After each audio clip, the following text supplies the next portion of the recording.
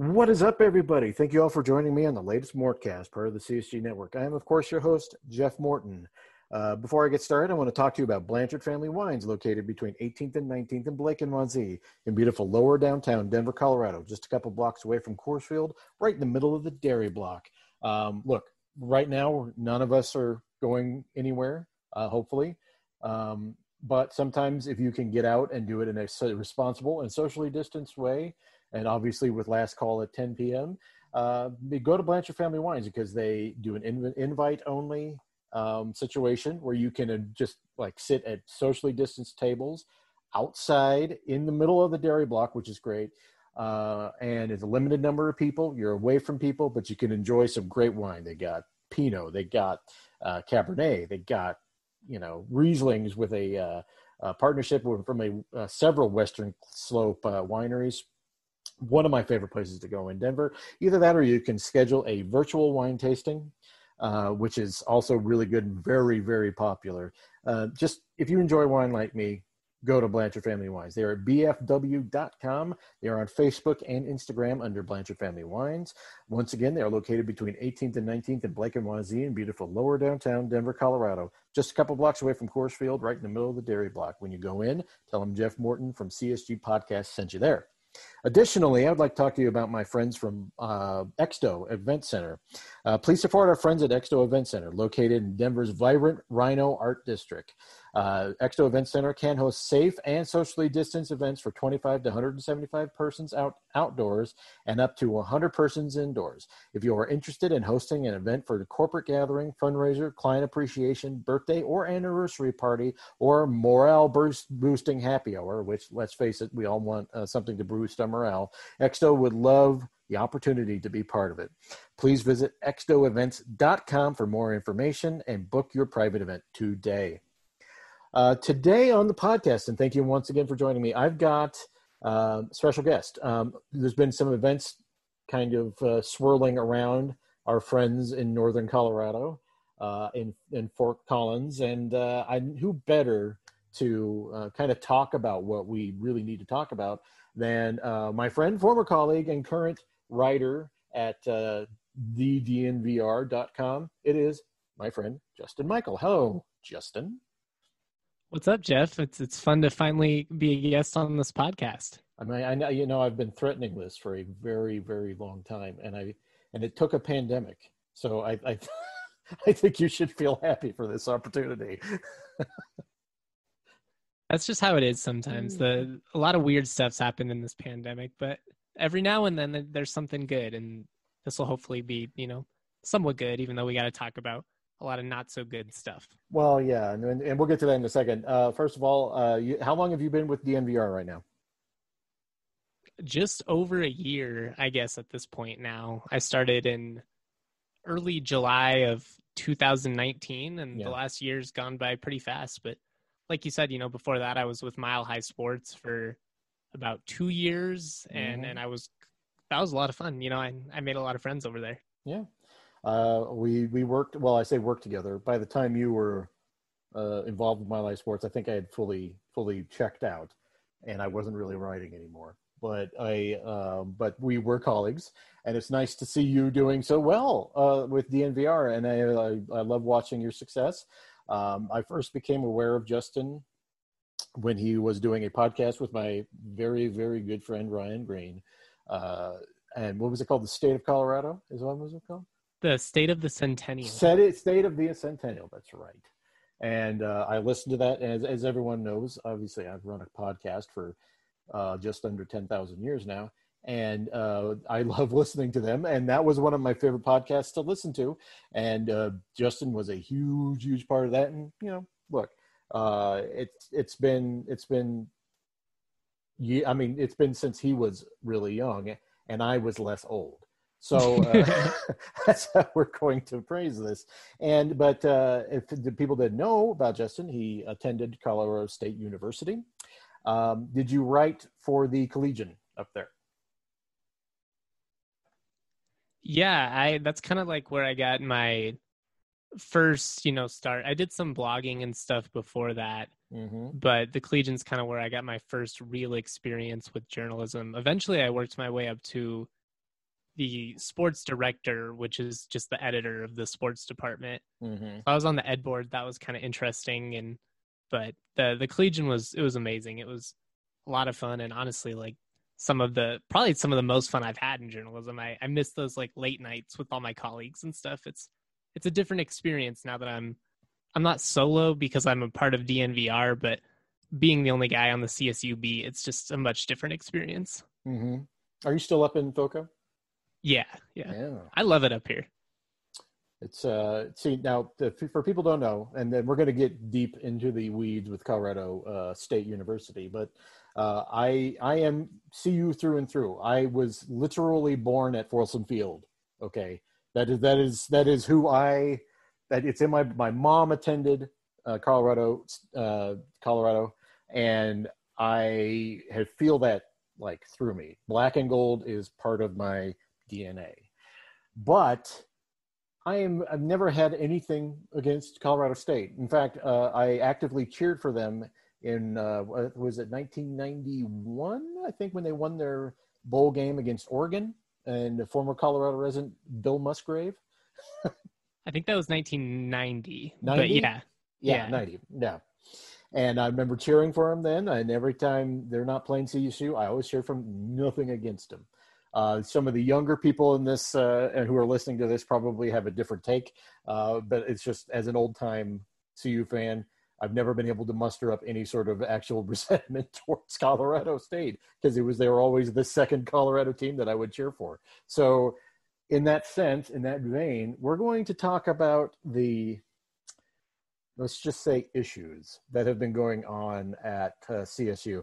And Justin, if you could, and through your great writing, and I've read it once again, go to the DNVR.com to read Justin's writing. They have subscriptions.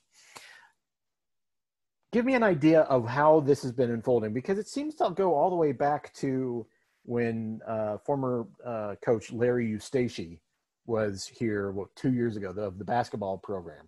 Has this just been kind of what has been happening recently? And maybe you can describe, because I kind of skipped over it, what's been going on, but kind of describe just kind of maybe going back like a Michener novel and describing to me how this kind of evolution from even back when Eustace.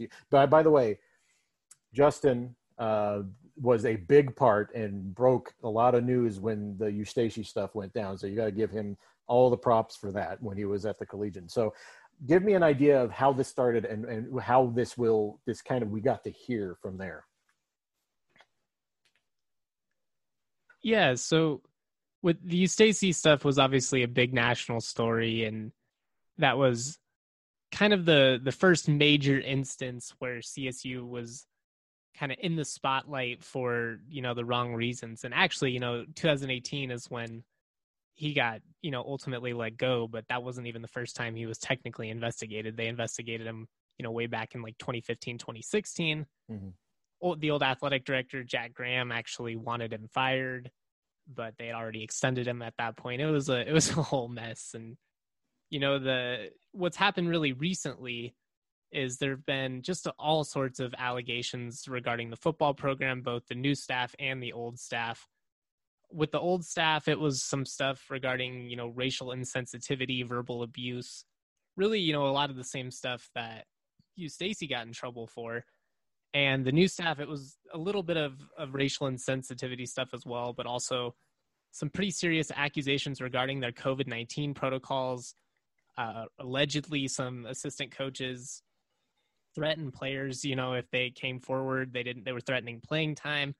Essentially, telling people not to report symptoms. This is all alleged. I'm not. Mm-hmm. I don't know if this actually happened or not. It's being investigated right now by Hush Blackwell, a law firm based out of Kansas City, the same law firm that investigated at the University of Iowa. So, a pretty serious deal going on at CSU. But really, when you look at it as a whole, it all stems down to the athletic department not necessarily always, looking out for the best interests of the student athletes and kind of looking out more for, their vested interest and their financial gains.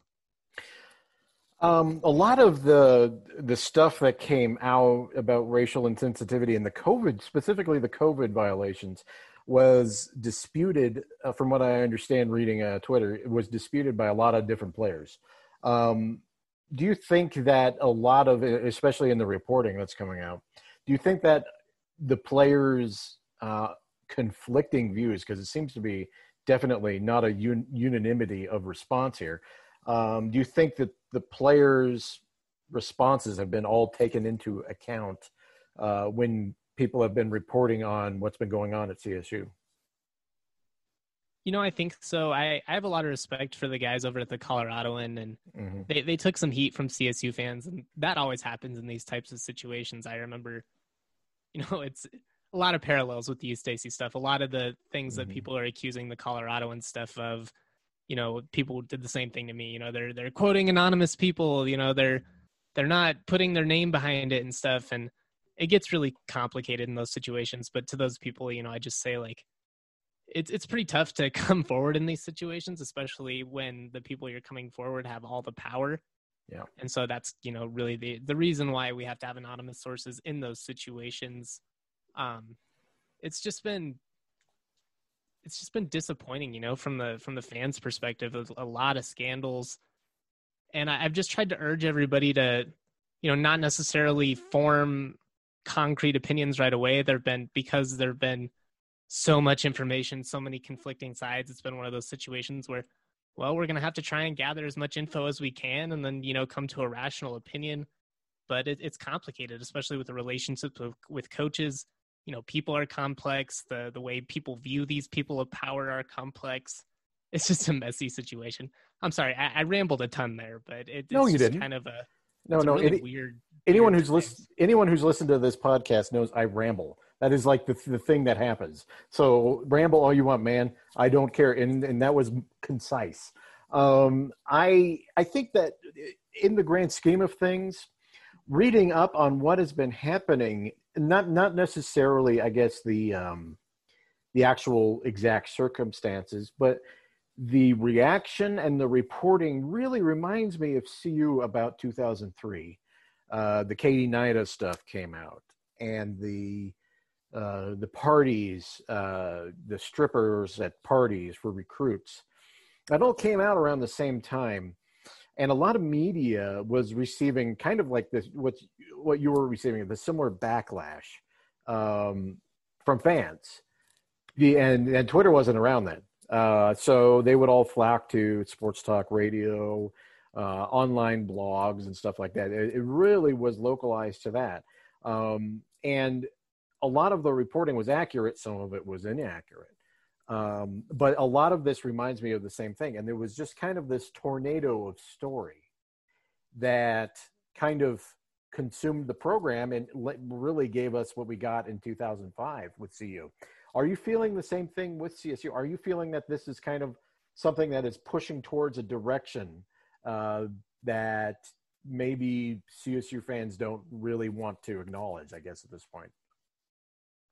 I think that's, fair to say to an extent. I think anytime that you have something that comes out that's a black stain, on the program, a bad look, it's always going to be hard because, unlike the pro teams, your allegiance with college sports so much of the time has to do with, your time spent at that university, and nostalgia and all this emotion gets wrapped up in it. And so when somebody, comes out with allegations against your team, it's almost like they're coming out with allegations against you and your community and, what you stand for and all this pride. And that's why it's really hard. And I get that because I love college sports and I love that people are that invested in it. Yeah. But it also makes it really hard to look at these situations with, a rational frame of mind sometimes. And I just think we really, really got to just try so hard to push that emotion away and look at it and be like, is this the right thing? Is this, what we want our university to stand for? Is this how we want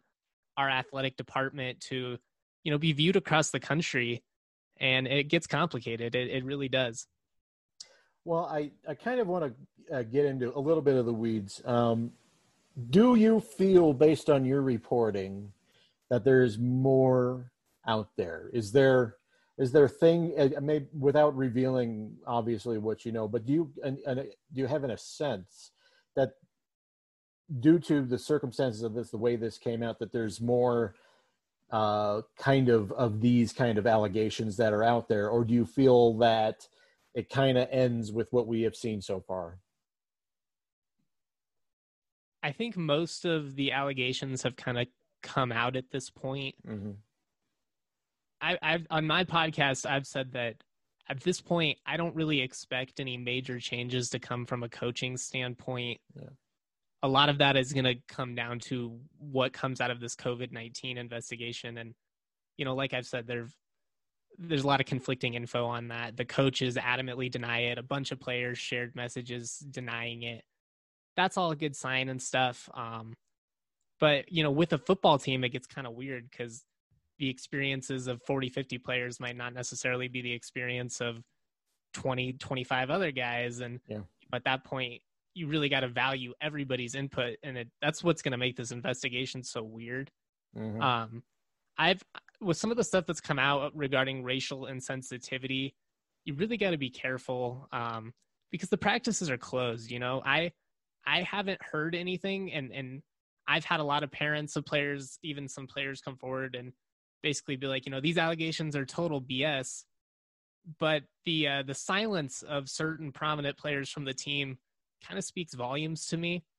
And I've heard some things with potentially some, kind of high profile players that necessarily don't feel the same. Yeah. And I don't want to speak for them, but it's just so weird right now because you don't want to ignore either side because everybody's input matters in that locker room. Yeah. And especially with something like, racial comments and something like that, it's just like, I don't want to be like, oh, everybody's telling me they're great guys. I haven't heard it. And then it turns out, all this stuff happens. So I kind of got to be careful with what I can say right now. Okay. And I obviously, I would not want you to be able to violate any confidence. This is a good time here. So, but I think just drawing from the past, my own experience in something like this was dealing with the Ty Lawson situation when he was having a lot of trouble, right? And there's a lot of what you can say, and this is circa 2000. I mean, it went on for a couple of years, Ty, but what evolved over a couple of years and his issues did, and now I could probably say a lot more about it than I could, 8, 9, 10 years ago. But you can't really get into everything because you got to respect your sourcing and you've got to respect the people who are part of this news. And it's hard to walk it is a hard thing to walk a fine line between breaking news and respecting sourcing and respecting the process, so to speak, of getting news. And do you find it hard, but specifically with Twitter, to have that process not be short-circuited by the immediacy of now?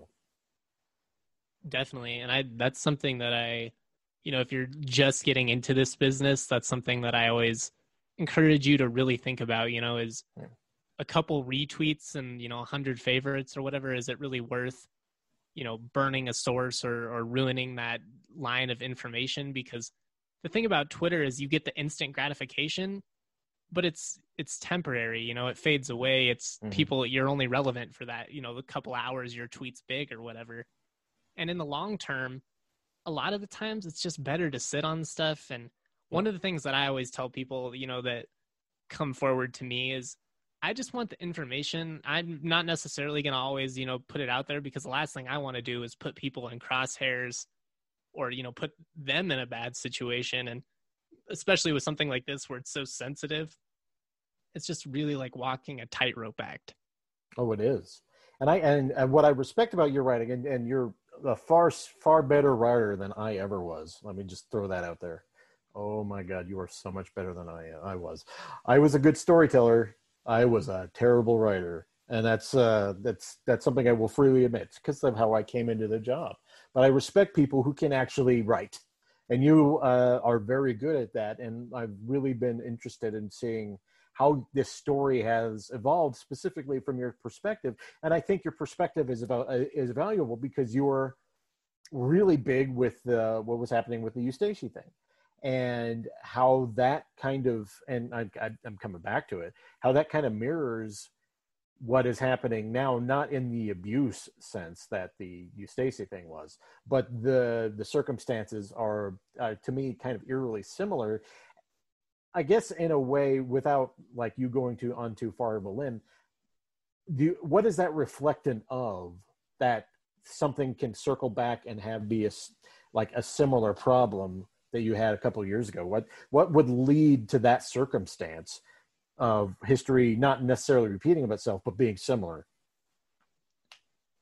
One of the quotes that really stood out to me in the initial Coloradoan article was, there's been a repeated history here when it comes to the athletic department and the administration. And, these situations are very similar. They're very different in a lot of ways, but when stuff like this keeps happening, I think it's important you take a look at it and you go, well, what's the common factor here?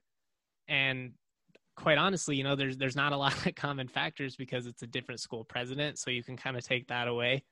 So then you kind of go down and you look at the athletic director and some of the people that are working under him, and kind of, you just kind of have to take a look and say, is this the problem? Or, is it even higher than that? Is it a systematic issue that's, with CSU as a whole? Because as great and welcoming as CSU is, there've been, some incidents with racial insensitivity and very outspoken type people that are very angry and hateful, to be honest, and people that kind of disappoint me that they're a part of this community. But it's just really a lot of layers to this.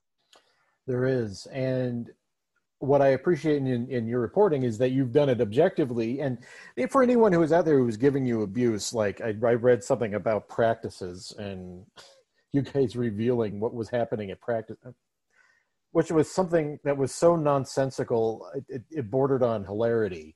And I read reading that stuff. I'm like, what? How do people come up with something where the media members are actively out there trying to mess up what's happening with the team? I just don't know how one comes to that conclusion. You have to have something to report. You can't make this shit up out of like a whole cloth. Yeah, I think those people, some people just don't trust the media, period. And, to those people, I'm not really trying to change their mind or anything, because quite honestly, I just don't care about their opinion. But my whole point was just that, when you have closed practices, it makes it a lot easier to hide this stuff, one, but also that's what leads to a lot of the hearsay type stuff in reporting, because all you can rely on is what people are telling you versus, if you're actually there, eyewitness seeing the type of behavior that's happening every day, you're going to be able to come up with your, a well-informed opinion. Your questions are going to be better every day regarding practice. I don't think there are a lot of downsides. I understand that there are situations where the media is not going to be there. They're not going to be there for every little meeting, every little interaction. And if you can't trust your coaches to be with your players all the time, then they probably shouldn't be employed anyways. It's true.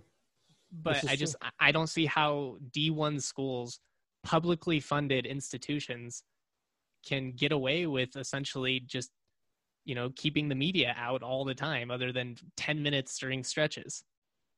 It's interesting. You reminded me of an incident where CU has they used to do interview people right outside that black gate in front of their practice, and they never let anyone in, even back then, to early 2000s. I remember Gary Barnett, who I think in subsequent years, I think he stepped in it on himself, but there were some really kind of things beyond his control that happened to him that were kind of unfair. And one place where he did step in it was when he said about Katie Nida, not only was she a girl, but she was terrible. And I was watching that with my dad, and I looked at him and I went, did he actually say that? There was a relentless reporting about it afterwards, and people were blaming media members for reporting on something that Barnett had said in public. And the mind of the fan, I guess, and in general, is not rational. It's like if I asked Justin Michael circa, teenage years about the Denver Broncos, I bet your point of view would not be, let's just get the facts first. Definitely. My opinion on just about everything in my teenage years was pretty much garbage, but I saw, oh man, I had a tweet out there that was criticizing the Rockies and basically just being like, why aren't you more like Elway? And I was just like, oh my God, I am a Denver sports talk radio host at 16 years old, but we mature, we develop the appreciation for the finer things. It is. And when you and I were conversing before this, and thank you, Justin, for coming on with me. We were talking when I was going to bring you on, and I was talking about, well, we have a lot to talk about, and another part of that is the Mountain West. I was about to call it the WAC. Oh my God, it has not been the WAC for years. Throwback. Wow. Anyway, more evidence that I'm old.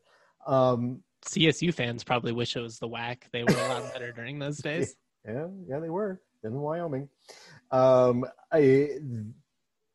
Mountain West has decided to. It's the official thing. Is it postponed or canceled? What did they do?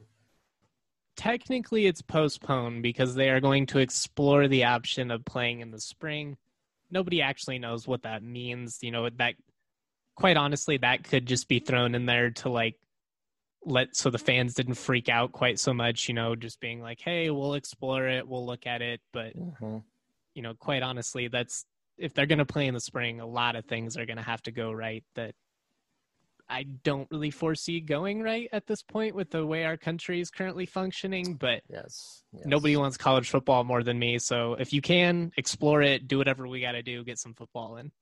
Well, and this is something that maybe that you can help illuminate to me, because I think this is actually important. I've said on my radio program a couple times that my complaint is not with college football doing what they're doing now, the conferences specifically. And I think today Big Ten announced that they are going to suspend their season too. So obviously it's not just the conferences like Mountain West. Now some of the Big Five are doing it. What I don't understand is why they didn't have a clear plan to begin with. And obviously, to me, they're suspending these games for liability purposes, first and foremost. But why they couldn't have had a clear plan from the beginning, when, especially a month ago, when we saw things were trending in a bad direction again. And then having the logic that they'll be okay in the student population if there's in-person learning, that stuff doesn't compute with me. And I'm wondering if you could make a better sense of that than I can, because it just doesn't seem like I guess I'm looking too far into reasoning maybe, but it just doesn't make sense to me. I wish I had a better explanation. I think there was a sense of ignorance and arrogance with football in general. I think, honestly, you could place some of those same criticisms on the NFL. Yeah, definitely. The minute March Madness was canceled, they should have been getting together and being like, all right, what are we going to do if, this is still a crap storm come football season? But essentially, it seems like their entire plan was, well, let's just see if things get better, because, we always play football, and so we'll play football. And, up until June, July, it doesn't really seem like there was a whole lot of thought or planning, or even when they finally came up with, some alternative scheduling and stuff, there wasn't really a lot of, well, what if we can't go out of state or anything like that. It just was kind of like, well, we'll wait it out, and we'll hopefully it works out. I have so many questions that I will get to in a second, because I got to talk to you about DraftKings. Sports gambling is legal. Nice. How do you like that? I am the king of transitions. Gambling is legal now in Colorado. Yes, as of May 1st. And so sports, as they are happening. And right now we got an MMA event that is next on the calendar. it's just, if only you could see Justin right now. They grow in excitement and anticipation. UFC 252 is no different, with two of the sport's most respected fighters stepping into the octagon this weekend. There is no better place to get in all of the action than with DraftKings Sportsbook, America's top-rated sportsbook app. For this weekend's fight, DraftKings is offering all new users the opportunity to bet $1 to win $252. See what they did there? Those are some great odds. Yeah, Justin's laughing. Download the top-rated DraftKings Sportsbook app now and use the code MHS when you sign up. For a limited time, all new users can bet $1 to win $252 this weekend's main event. That's right. DraftKings Sportsbook is going all out for new users. They offer them a chance to win $252 when placing a $1 bet on this weekend's big fight using code MHS, which is, of course, Mile High Sports, MHS. Only at DraftKings Sportsbook. Must be 21 and older. Colorado only. Other terms and conditions and restrictions apply. See DraftKings.com/sportsbook for details. Gambling problem? Call 1-800-522-4700 as I fumble my way through another DraftKings read. And I'm sure they listen to this podcast and are like, what is this fool? But I thought it was pretty good. It's hard to do the last part, especially. I always run out of breath, but I don't know if it's a good thing or a bad thing that I now have the gambling addiction hotline memorized because I've said it so many times. I guess I mean, I know that information. So if anybody's ever like, I think I have a problem, 1-800-522-4700. But well, you're helping people too. So if you ever meet someone who has a gambling problem, you can give them that number. It's true. Can I say how frustrating it was though to as a gambler, as a avid user of DraftKings, It was so frustrating last night when Malone didn't put the starters back in because I had Michael Porter Jr. plus 18.5, and he's sitting there at like 15. Just put him in for 2 minutes. Like, just let me get those buckets. Come on. There was the over-under was 29 for his rebounds and points total. And yesterday I was like, oh yeah, that's easy money. Take that. I mean, he can do that in his sleep. And then he comes out with 5 minutes left in the third quarter and never comes back in and after going 6 for 6 in shooting. Like he could have just got 30 points in his sleep. I was just, no, it's a good thing I didn't have any money on that though. That's what I'm saying here. Yeah.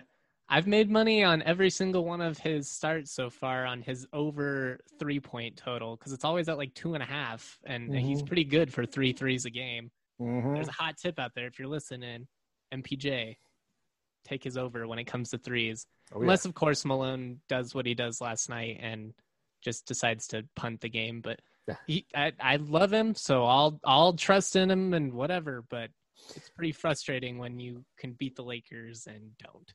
They almost beat the Lakers with the Z squad, though. So, I mean, I know there's no moral victories in sports, but that kind of was we had Mason Plumlee guarding LeBron James, for God's sakes. Yes, Mason, Plum Dog and King James was not the matchup I was anticipating on seeing down the stretch last night. Let me just put it to you that way. Now that could be a great mixtape, though. So if anyone wants to have the Plum Dog King James collab. I am so sorry today. I cannot speak. So what were we talking about? Oh, college sports. Your forte, your wheelhouse, if you will.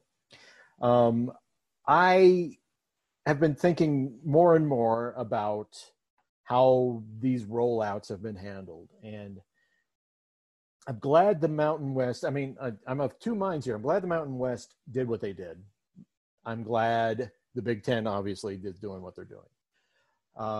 And I'm thinking that obviously other conferences will follow, except for maybe the SEC, which is another subject altogether. But I'm glad they're doing it. I'm just like, when will the arrogance catch up with you? And I think the same way about the NFL. Eventually, arrogantly thinking that nothing will happen to you will catch up with you. And I'm wondering if even in the NFL, the next domino to fall is someone's going to get sick, seriously sick. And then they will kind of understand, unfortunately, in that sense, that they can't operate the way they always do. And like I said, I'm glad that they're doing what they're doing right now, because it's needed. But I wish that they just wouldn't behave so above it all. And I guess that's always been my problem with, what apparently is the systemic sport of football. They all kind of operate in this kind of we're not affected way. And if they didn't behave that way, maybe things would be clearer for people, and you wouldn't have idiots like me on my podcast lecturing them about being clear. Football's a tough one in general, because the more you're around it, the more you see the ugly sides of it, and the more you experience the irrationalness of it, and the sometimes just general emotion that trumps logic when it comes to football. Yeah. And that one's hard for me, because I grew up, I've always been a big football guy. I've been obsessed with the Broncos my entire life. My family has season tickets. I've always been a big college sports guy. I grew up watching all kinds. I mean, you mentioned not necessarily hating CSU as a CU guy. That's really where I was growing up. I rooted for CU pretty every week in the Big 12. They were a lot of fun. I remember being very disappointed in that 2005 Big 12 championship when, they lost like 70-3 or whatever, Vince Young. I mean, to be honest, that's one of the greatest college teams of all time. So that was a bad memory. I'm not sure Joel Klatt even remembers it, to be honest with you. I'm not sure he does either. And based on some of his tweets lately, I think he might still be impacted by some of those hits. Yeah. Let's talk about that, because that's Colorado sports. That's Joel Klatt's big time, went to Pomona High School. Joel Klatt. I'm reading his tweets, and I'm wondering if it's just and maybe this kind of goes in with what you're talking about with just the sport in general. And Danny Cannell also is another pro who, if you're going to follow a former quarterback, Sage Rosenfels is much better than Danny Cannell. Just throwing that out there. Agreed. Definitely agreed. But Joel Klatt, I think it's irresponsible to be putting stuff out there like he has been doing the last couple of days. And because you're not a doctor, and assuming a lot of this stuff I don't think does anyone any good. I really don't. I think that's, the best way to put it. There's always this sense with media guys that are former football players that, that kind of, well, we played, we get it more than you, we battled through it, we risked our bodies, you guys just don't understand. And that's, really frustrating. But like you said, more than anything, it's kind of arrogant to put that type of stuff out there, to act like, better than doctors and professionals. One of the big things I've been trying to say throughout basically the last 5 months, whenever they started canceling sports, was just get comfortable with saying, I don't know. People are coming to me, when are they going to start the season? I don't know. Is it going to be possible to play? I don't know. When are they going to be able to play again? I have no idea.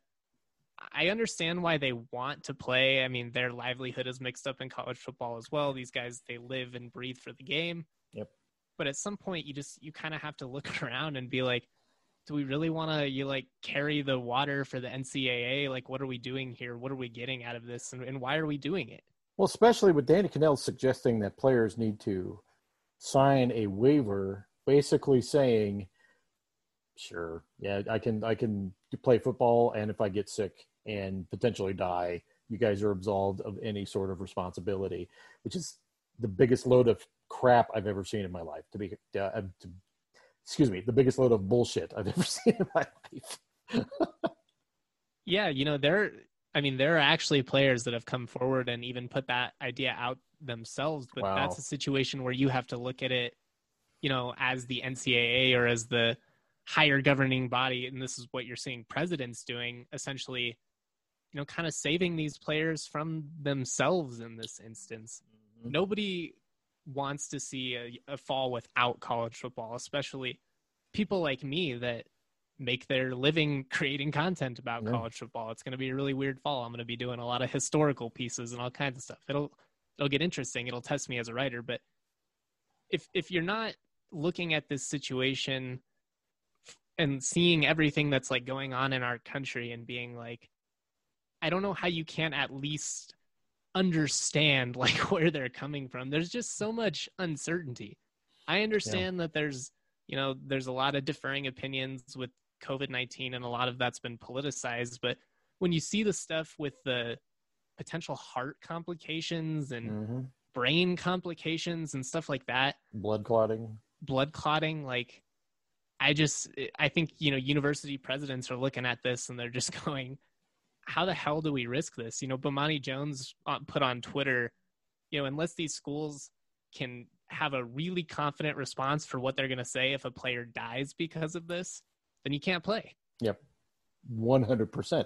And that's the best kind of retort that I've heard so far. It's like, if you don't have a response for when you're talking to a grieving family, why blithely into the breach. Oh my God, I can't talk today.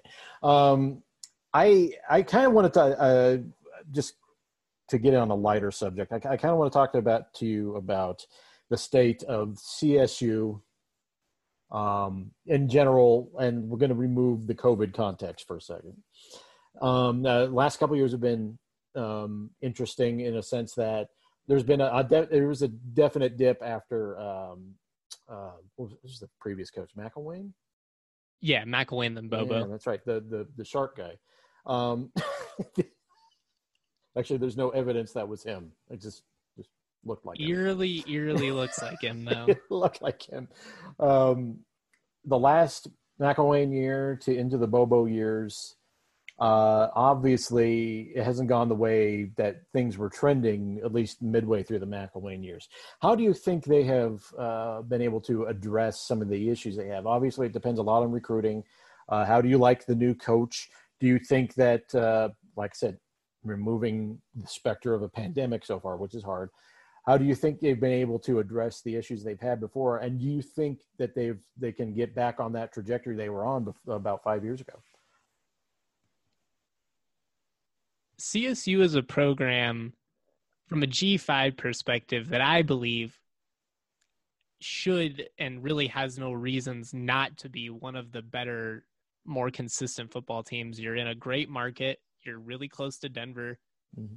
You have a phenomenal stadium, at least if you're looking at, the size of its stadiums that seat less than like 45,000, it's probably one of the nicest in the country. You have great facilities. Colorado's a great place. CSU's a really pretty campus. You have all of these things working for you.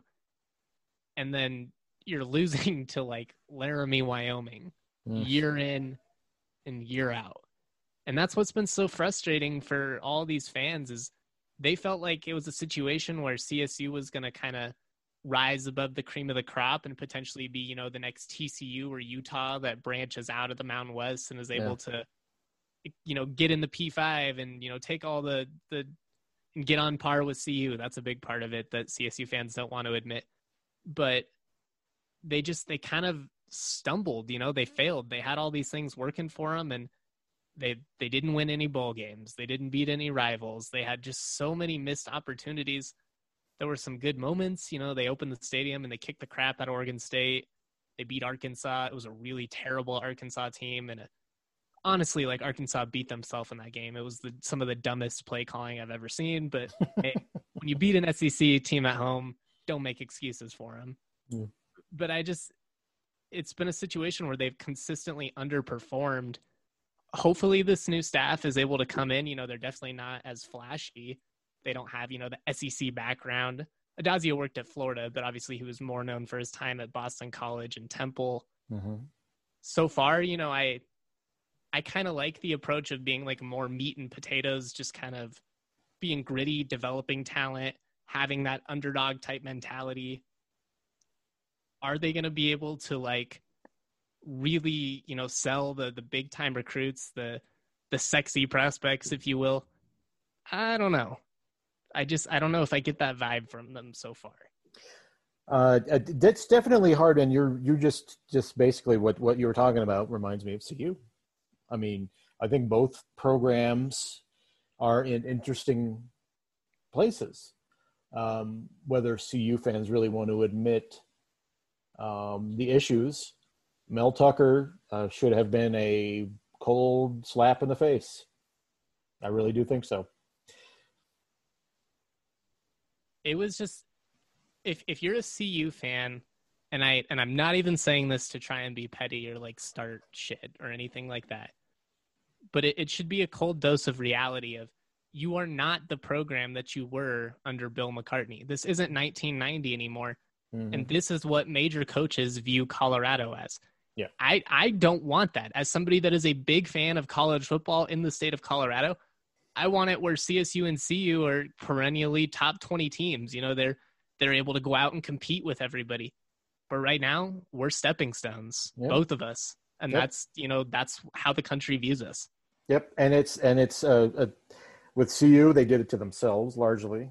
What happened in 2005 and the self-imposed sanctions and the restrictions that were put on them, the program's never been the same. And it's never been the same since Barnett left. And you could basically say the same thing since Lubick left. Lubick, it was kind of going down already, but with CU, but still, I mean, he had that. It was steady, You always knew it's like Sonny Lubick's here. He's our constant, right? He's our Northern Star. And CU had that with both Bill McCartney and Rick Neuheisel. And Gary Barnett. And then once Barnett left, it's just been shit show. And I think a lot of CU fans are aware of how unfortunate the program has been, just in general. Outside of 1 year when they went to the Pac-12 title game, 12 against Washington, 2016, 2016, and got the shit kicked out of them. But it was still, it was a nice moment. And then of course it's been back to where it was before.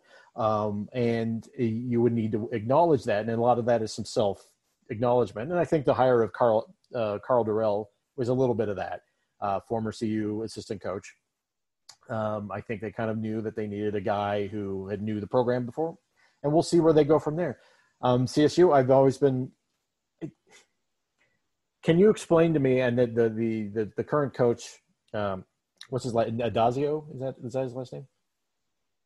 Yeah, Steve Adazio. Yeah, that's right. Oh, yes. I'm hoping I pronounced that correctly. The coaching search was interesting for Adazio, and thank you for joining me. I'll let you go here in a couple of minutes. The process of him becoming coach was interesting. Just reflecting on how the process of him becoming coach was, do you think the process eventually got itself a better coach, or do you think that there was something wrong with how CU kind of approached the way they handled that coaching search? There was a lot of information coming out from inside during that coaching search. I don't necessarily know how accurate all of that information was. Yeah. The whole process in general was really weird because Urban Meyer was very much wrapped up in it and honestly, like, essentially picked Steve Adazio as the head coach for CSU football. And nobody can really seem to answer why. And that makes me a little bit nervous. It's definitely something that I would like to be able to ask, especially the new president, Joyce McConnell, about. It was really early into her presidency at the university. So reaching out for guidance from somebody with experience, I think that makes a little bit of sense.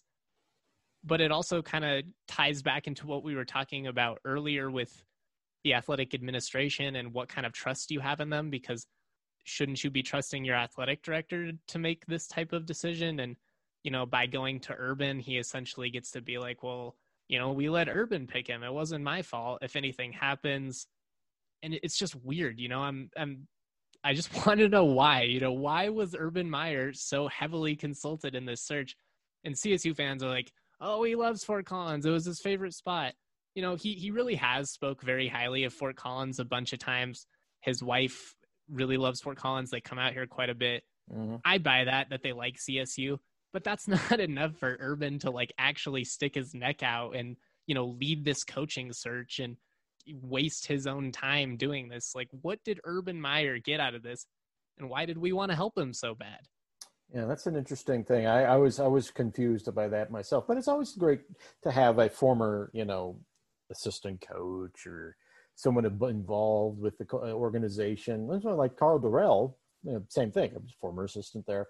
And the CU had a bunch of former people involved with the program, helping out and giving input, not necessarily leading it. That was Rick George. You would want, I think, your athletic director to be taking that role at least, but I mean, it wouldn't be unknown for a college to hire a consulting firm or a search committee to find them a coach. It's really not unusual at all. I was like you. I was kind of confused about the Urban Meyer thing, but Adazio may be the guy, and I guess we won't know over this year, but hopefully they did get the right guy. Yeah, and honestly, like you said, there might have been nothing weird at all going on when it came to Urban Meyer. I just, the way that it all happened was very odd. Like, they were really coy about whether they were actually working with him when it was happening, and then once they announced Adazio, then they were like, oh yeah, we were totally working with Urban the whole time. And it was like, well, why were you so like shady about it? But it was just very weird. I will say that Urban Meyer, oh my God, I'm getting all confused now. Steve Adazio has a history of coming in and being able to essentially like develop his playbook around the talent that he has. He did pretty well early on at Boston College. In 2 years at Temple, he was able to win games right away. That's encouraging, especially for a program like CSU, which on paper has quite a bit of talent. I think that's kind of the most frustrating part for Rams fans this year is, one, they actually were a better football team than Colorado. And Colorado was going to have to come into Fort Collins. They lost that. They lost a trip to Nashville. They lost a game against Oregon State. They lost conference trips to Vegas and San Diego. It was just going to be a really fun season with a lot of returning talent. You had an experienced quarterback, one of the best wide receivers, a great tight end. There were just all these things like working for them, and it just all got pulled out from them. And that's what really sucks for CSU fans right now. And I sympathize for them, and I feel their pain. I could tell. I mean, Zach Mikash is a big CSU guy, and he was very disappointed that the CU game wasn't happening. And I feel your pain. I think after years and years and years of CU bitching about the game being in Denver, it was great to kind of get a stadium finally playing a worthwhile stadium in Fort Collins. I'll be honest with you, and finally getting that on-campus thing going. And I actually was kind of looking forward to seeing that, because the last time CU played up there, Coy Detmer was the quarterback. He was throwing to Darren Chiaverini, his tight end. So that tells you how long ago that was. It's been a long time, 96. The only thing CSU fans have going for them right now is CSU won the last 2 meetings in Boulder. So yes. There's at least that going for them. But it should have been even more, and that's even more frustrating when you go all the way back to that 2004, 2005 games where I still don't quite understand how CSU lost those football games. The Marcus Houston Bowl, yeah. Oh, man. Just run the ball up the middle, man. Just, oh my goodness. Or as Eric Bieniemy called him, Marquisha. What's up with football and having just like the lamest insults possible? Like, I don't get it. Really, like, we can't do better than that. Marquisha, like, oh, he's a girl. I know. And Eric Bieniemy, and just throwing this out there, there's a reason Eric Bieniemy is not a head coach. I'm just going to put that out there. There's a reason Eric Bieniemy is not a head coach. Especially out of college. And especially out of college. And I think, he may be a great offensive coordinator for Kansas City Chiefs, but there's a reason Bieniemy is not head coaching football right now. Anyway, the Marcus Houston, it's burned into my brain. It's the Marcus Houston Bowl. I taped that off of the television. I like back when we had tapes, and I played that over and over because that ending was wacky as fuck. That was when I very first realized sports are mostly cruel, because I was like 8, 9 years old. So, you're old enough to understand the stakes of the rivalry at that point and get invested in it. And so I just so badly wanted CSU to win these games, and then just to lose in such gut punch fashion as a young kid. It's just like, oh man, sports suck. And they haven't been much kinder to me over the last 15 years. I was going to say the last 5 years as a CSU fan, but at least playing the CU must have been pretty painful. Dude, in 2015, they missed 3 field goals and lost by 3 in overtime. In 2017, they had 3 massive plays, 2 touchdowns taken away on fluky offensive pass interference calls. Oh, I remember everyone on CSU side complaining about the penalties that game. That one was so bad that by the third one, even the Boulder beat writers are chuckling to themselves, because it's just what is happening at this point? Oh my God. I mean, Mike Bobo, who is generally a pretty mellow guy in his response, was pretty heated about the officiating after that game. And I remember he obviously got criticized pretty hard for, being sour grapes and all that. And he apologized, but honestly, I appreciated it because it was one of the few times where we just got a really genuine response where he was just heated, because college coaches are just so political most of the time. They'll never come out and say how they actually feel. And in that instance, we got a little bit of Bobo just saying how it is. We also got that a little bit once CSU lost 6 or 7 in a row, because he was pretty much just we are a terrible fucking football team. What more do you want me to say? Oh, I love it when coaches get honest like that. That's the best. CU's been through a lot of these, and the last 2 years, CU beat Nebraska, which is you always got that. We always have Nebraska, and I said this on Twitter, and I got a bunch of blowback from CU fans who've only been fans the last 10 years. I said, look, I don't care about anything else. Just beat Nebraska. That's all I care about. I cannot stand seeing red and those fans, and that's what Bill McCartney did. He just made it, so you made it to where you just hated the Cornhuskers. And then in 1990, when they had these signs up that said "Sal is dead, go Big Red." Yeah, that's terrible. So bad. And anyway, that's hopefully, and CU fans probably going to give me shit for this, but hopefully you guys feel that way about CU. Hopefully, because because it's I don't want that fire to go, because we're taking a break from football, and the rival and the game is going to be going away for a couple of years. I think if anything, it should kind of raise some intensity on both sides. With CSU, they feel slighted, and that's always going to fuel that anger, the little brother comments, all that type of stuff. CSU fans can act like they don't care about it, but they really do. And on the flip side, CU fans, there are plenty of CU fans that are, CSU is not even a rival, it's not even competitive. I can't roll my eyes in my head far enough at those people either. It's very clearly a rivalry game. You don't get 70,000 plus people in Denver all these years if it's not a rivalry game that people care about. But with CSU, to an extent, I would like to see the younger fans kind of bring some of that passion for Wyoming because that's one of the oldest rivalries in all of college football. Yeah. It's got a lot of, unique stuff mixed up with it. The trophy, the bronze boot is just kind of a really cool thing. Mm-hmm. I think the conference rivals are important. And then, looking at CU, I would like to see CU kind of develop some type of rival, I guess, in the Pac-12. I don't really know who it's going to be. Utah, I guess, makes the most sense geographically, but I think you're just forcing it there. It's not a rival. Like, Utah's bigger rivals with CSU than CU. And it's just because of the history. There's no rivalry. There is zero rivalry in the Pac-12 for the Buffs. None. Do you think that CU regrets joining the Pac-12 at all? Because I definitely think it's made the product less interesting in terms of, like, there was some history there, with CU and Nebraska, and I know Nebraska left, but even Texas, Oklahoma, K-State, some of those programs, like, it was just more enjoyable for me.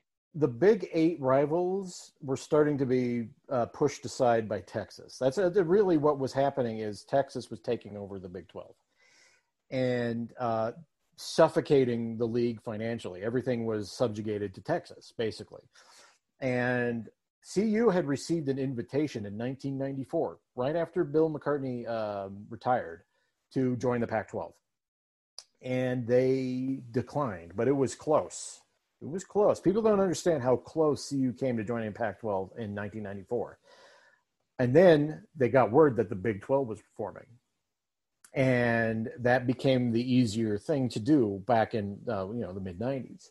And the Big 12 became, through the new Heisel years, became I think the first year was 96 of the Big 12. And it became a better league. Texas wasn't great for a while. Nebraska obviously was a heavy duty in the late 90s. It was still Nebraska then. And it was a lot better. But when you get to about 2005, 2006, Texas is just choking the life out of it. And I think it was the departure, and this is just my opinion, the departure had more to do with getting away from Texas. And I think Nebraska would say the same thing, getting away from Texas, just completely controlling it. And people don't understand this. The reason we don't have a Southwest Conference was because of Texas. Texas did the same thing to the Southwest Conference, just completely sucked the life out of it. And everything just became about Texas. So I think that is more than anything why they don't look back on that with regret right now. On the basketball sense, I think they like the decision a lot. They don't have to play Kansas every year. Yeah, no kidding. They don't have to play or Kansas. Baylor. They don't have to play them every year.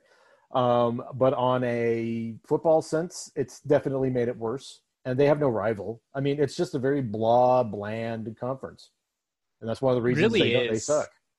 And every time I make comments like that, I think CU fans obviously think I'm coming from this, like hateful, resentful CSU perspective. And really it's not. Just like as a college football fan as a whole, as somebody that grew up watching a lot of Colorado games versus these other opponents, I just think it was more entertaining. I think you have a lot of people from those states already in Colorado, Kansas, Oklahoma, Nebraska, all of that. And obviously there's plenty of California people in Boulder too, but I don't know. It's not as interesting. Well, they don't. I used to look forward to Oklahoma and Nebraska every single year because they were the big bad bullies. And the CU came this close to beating. I'm putting my fingers together. This is a podcast. They came this close to beating Oklahoma in 1988. It was a great game. Salinesi played a great game, but they did barely lost. The year before in 86, they beat Nebraska for the first time in like 20 years, and it was amazing. They tore down the goalposts. The first time I'd ever seen that. It was fantastic. I missed that euphoria. There's no euphoria with beating any Pac-12 team. None. You might get it for a USC victory if that ever happens. Yeah. Well, I mean, that's a big never happen, apparently, because they've never beaten them. That's talk about frustrating. CSU fans know how that goes, man. Oh man, it is so frustrating. You are also a Alabama fan. I am. When CU played Alabama and was playing really well. What was it, a couple years ago? Yeah. How were you feeling, Mr. Alabama fan? That's what I want to know. Oh, it was just like kind of conflicting because it was just like, I mean, it's exciting obviously to see it, but then it's one of those where it's like, yeah, but I don't want like my national championship like run to get wrecked here. But I think if it would have actually happened, it would have been, really cool. And it would have been a huge upset. I mean, they were the number one team in the country. Yeah. But it was such a cool thing to experience though in person, especially going down to Tuscaloosa and stuff, like to be, there between CSU, CU, my alma mater versus, the powerhouse school. And a lot of people give me crap for being a Bama fan. I get it. Everybody hates Bama. I would hate Bama if I was not an Alabama fan, but I picked them when I was young and they weren't even that good when I started rooting for them. It was pre-Saban. Oh, yeah. And then now they dominate, and I get it. But let's all hate Clemson. That's what I want to say. Like, let's bring that hate towards Clemson. Clemson? Is that because they beat you guys twice in the championship game recently? That might be slightly influencing my dislike towards Clemson. I cannot confirm nor deny. Well, they do have a quarterback that looks like a greyhound, so I guess there's that.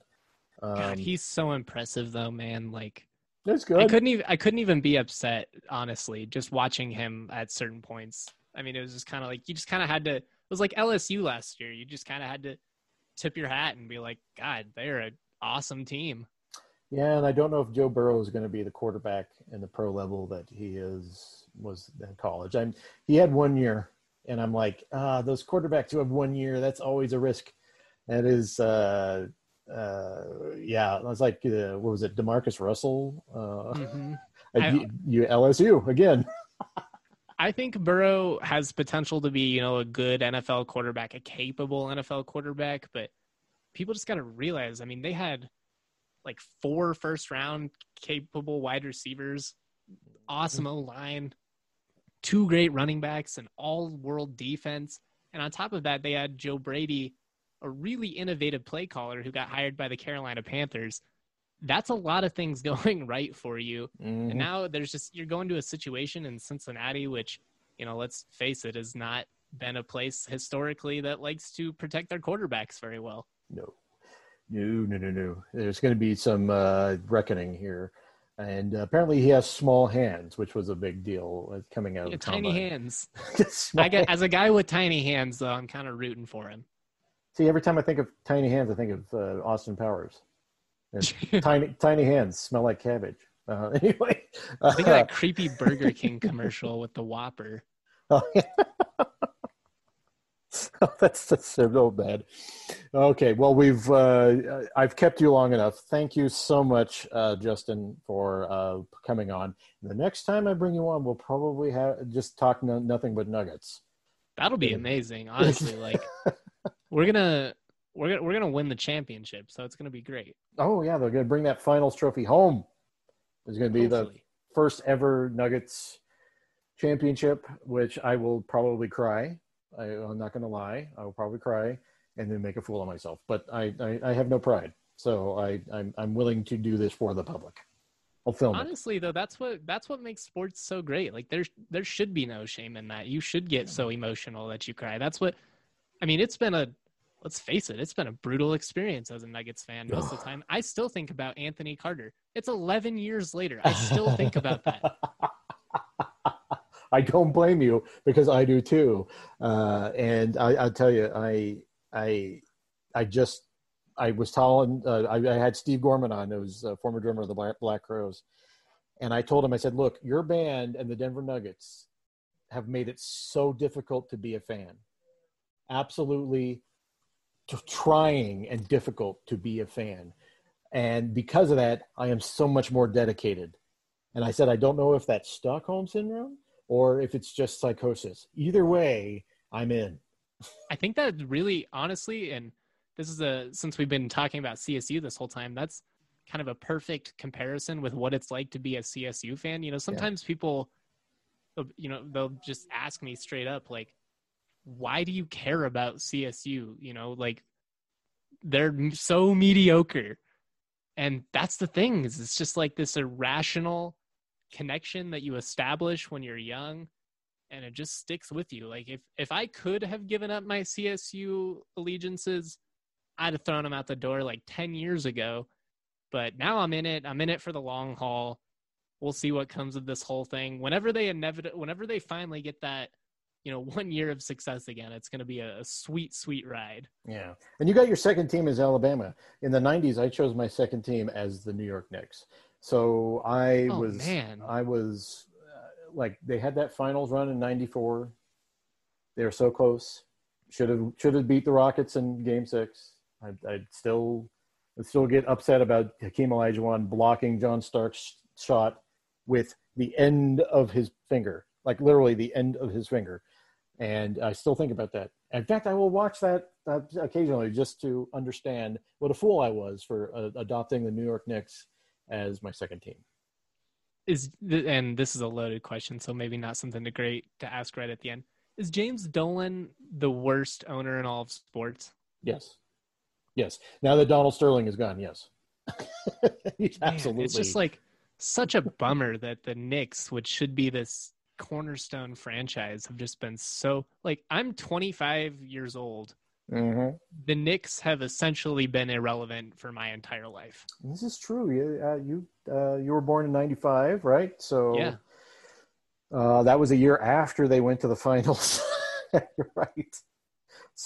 Man. Yeah, And any kid who's born in the 90s really has missed when the Knicks were good.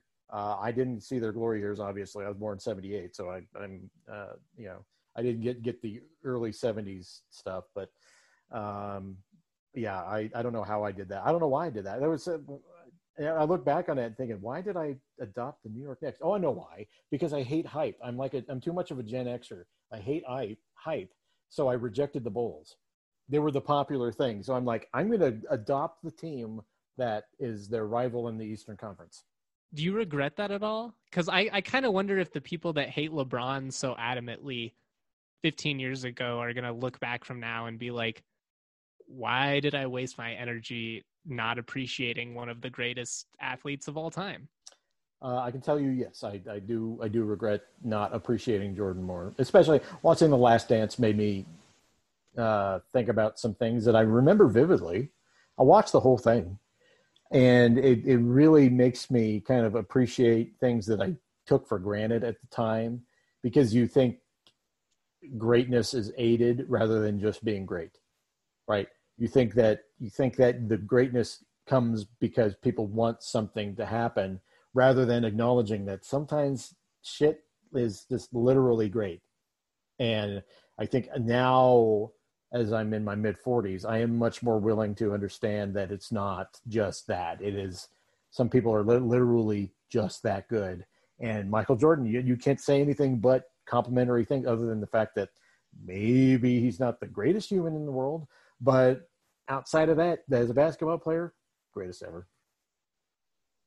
I'm going to be honest. I ignorantly growing up used to kind of dismiss some of the MJ stuff. I mean, I always, knew he was the greatest from watching it, but, I always tried to be like, LeBron's going to be able to surpass him or whatever. Mm-hmm. I watched all of The Last Dance. I went back and I read the Jordan rules, and I read a couple of other books, and then I watched a bunch of like famous, a lot of the Utah games and stuff like that. And I was just like, I was wrong. So there you go, Jordan. I'm 25-year-old admitting it. Like I was wrong. LeBron's my guy forever, but that's the whole dude. That's the whole reason that documentary came out, was to affect people like you. That's it. Because from what I understand, that he decided to do that documentary after LeBron won in 2016. He finally decided to greenlight that footage of people following him around in 1998 and 97, 98. So he basically was like, I'm going to reclaim my throne. That is entirely what that documentary was about. That's how fucking petty Michael Jordan is. It worked. It worked 100%. Because I, like, the whole time I was just like, wow, MJ's so cool. Like, we don't have anybody like him right now. It's just, The man's the GOAT for a reason. He really is. Okay, Justin, I have kept you far longer than than you probably wanted to be on here. I do appreciate you coming on with me on your first ever CSG. How was your experience? This was awesome, man. This was a lot more fun than any of the work that I was about to do, which was a bunch of like research and marking stats in a spreadsheet. So I'm all for being on the CSG. Anytime you want me to come on, I'm All right, down man. to come shoot the shit. All right. I appreciate it very much. Thank you for coming on, man. Absolutely.